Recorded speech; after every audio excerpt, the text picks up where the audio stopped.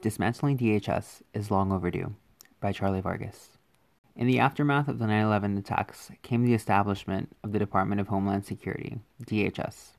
The agency came to fruition with the passing of the Homeland Security Act of 2002. It passed in the House with mostly Republican support, and the Senate overwhelmingly approved it with 90 bipartisan votes. One of the DHS goals was to improve intelligence communication and coordination among other government agencies. Its core mission was to combat terrorism and prevent additional terrorist attacks from occurring within the U.S. In 2003, DHS created 3 agencies under its umbrella that took on the Immigration and Naturalization Service's previous functions. The 3 new agencies were the Immigration and Customs Enforcement, ICE, Customs and Border Protection, CBP, and the United States Citizenship and Immigration Services, USCIS. The reasoning behind DHS's creation came under question when a memo by former Secretary of Defense Donald Rumsfeld was publicly released. The memo described Rumsfeld's ambivalence using the word homeland in a new agency's title. The document shows it was dated February 27, 2001, nearly 7 months before 9/11. It seems the idea for creating DHS predated 9/11, but support was hardly questionable with the government reeling from the attack. DHS may have been established to fight terrorism, but it slowly eroded while the war on terror continues to be waged abroad. DHS has since then become more functional on a domestic front and abandoning its supposed purpose. Part of its domestic approach is immigration, a role in which over the last decade has illustrated examples of rampant abuse within the agency. In 2018, The Intercept published an article that found 1,224 complaints of sexual abuse in ICE custody between 2010 to 2017. Half of the complaints accused officers of being the perpetrators.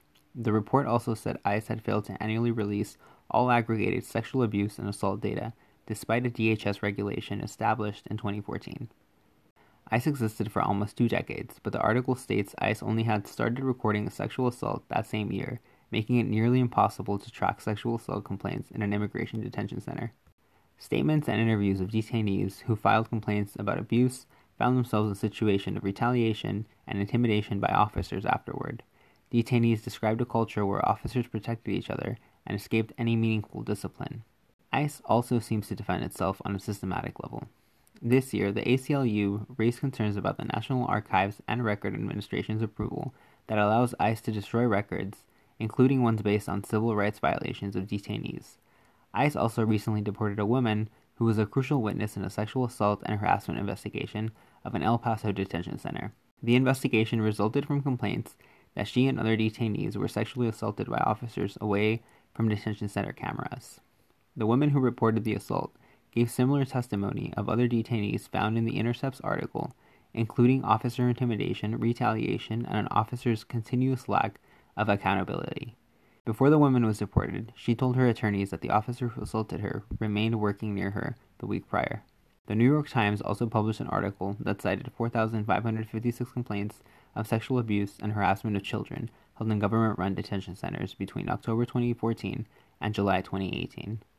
There were 1,303 cases deemed the most serious, which were referred to the Justice Department. Of those 1,303 cases, 178 were complaints against adult staff members accused of fondling and kissing minors, watching them as they showered, and raping them. The lack of transparency in DHS allows this behavior to continue without severe reprimanding of its agents, harming a population susceptible to abuse because of limitations faced in confinement. The carelessness by DHS became even increasingly harmful to detainees during the coronavirus pandemic. In the early weeks of the pandemic, an ICE detention center in Adelanto, California, faced a lawsuit from 6 detainees with underlying health conditions, accusing officials at the facility of not taking appropriate measures to protect detainees from the virus. The 6 defendants in the lawsuit were released after a judge cited a health risk. The following month, the same Adelanto ICE facility and another one in Florida faced additional complaints. The detainees' complaints said that ICE officers were using powerful disinfectant sprays that caused skin irritation, burns, bleeding, and pain. The article cites that the disinfectant HDQ Neutral's guidelines specify its use for only outdoors or in a well-ventilated area, and that handlers should use protective equipment. One of the more disturbing allegations came from an Irwin County ICE detention facility in Georgia, where advocacy groups filed a whistleblower complaint based on medical neglect. The complaint alleges that the facility fails to treat patients with coronavirus symptoms and performed excessive hysterectomies on immigrant women detainees without informed consent. Forced sterilization may sound like eugenics of the 30s, but the US has a more recent history. In this case, DHS is actively playing a role over women's reproductive rights who are not yet citizens. It is incredibly contradictory to believe that these procedures were done for the detainees' benefits when there are multiple complaints of ICE facilities failing to meet other health protections. The tactics of ICE, whether it's in detention centers or executed through raids, lack humanity. EPB was the Trump administration's essential vessel when the Muslim ban went into effect. The agency was also front and center in enforcing a zero-tolerance policy that called for separating families at the border. The Southern Poverty Law Center created a timeline that illustrates the vast cruelty of this policy implemented by DHS with repeated accountability. These agencies became inherently worse the more they became politicized. In 2016, the Trump campaign won the Border Patrol's union endorsement and the endorsement of the union representing ICE. It was the first time both unions embraced a presidential candidate. The unions found empowerment in Trump's rhetoric surrounding immigration. When California passed a sanctuary state law, Thomas Homan, ICE's then acting director, said ICE would increase agents and raids, which he reasoned by saying it was to keep Californians safe. The California law prevents local law enforcement from working with ICE, which seemed to motivate retaliation. Homan echoes the messaging that Trump uses to this day about law and order, and the only ones unharmed by these mentalities are the government agencies themselves. It's telling that Congress managed to find funding for the DHS with little opposition in time of massive economic downturn. An agency that can be easily weaponized makes the Trump administration the perfect enabler. When these agencies become politicized, they also become further tribalized in a culture of us versus them. The most recent example of the weaponization of these agencies was in Portland. In July, amid the protests calling for justice for the murder of George Floyd, internal DHS documents leaked to the nation showed how DHS officials in Portland were instructed on how to continue to arrest journalists and expose them to crowd suppressants, such as tear gas, while avoiding liability. A court order had protected journalists covering the protests, but DHS sought a way around it. Earlier that same month, in a separate leak to the nation by a CBP officer, it was discovered that an arrest of a protester in Portland, picked up by an unmarked vehicle, was the doing of CBP officers. The documents show how a special DHS task force, called Protecting American Communities Task Force, or PACT, was deployed to Portland with an intention of surging resources to help combat civil unrest. One of these resources is the use of drones to surveil protests, which was identified in the Minneapolis protest.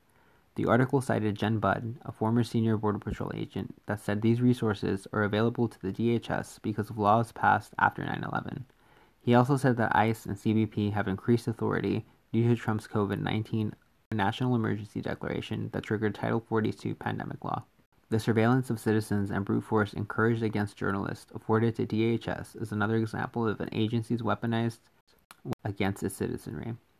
The surveillance of citizens and brute force encouraged against journalists afforded to DHS is another example of an agency weaponized against its citizenry.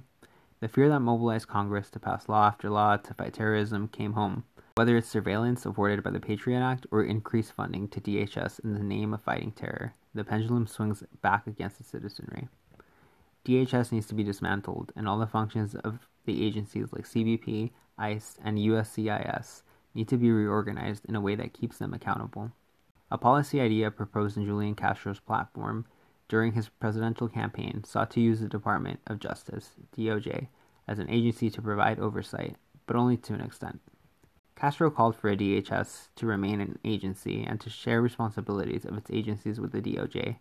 That isn't enough. No matter what DHS reforms previous administrations believe they accomplished, the reality is that they paved the path for them to be weaponized by whoever holds the mantle. The DHS needs to be entirely reimagined. No matter how these agencies get reorganized, they will need new staff to ensure the culture of abuse and negligence isn't preserved within the new agency. With mounting instances of its failure, the time for dismantling, reorganizing, and limiting the DHS's functions is long overdue. It's time to follow through, for the sake of migrants and the U.S. citizenry.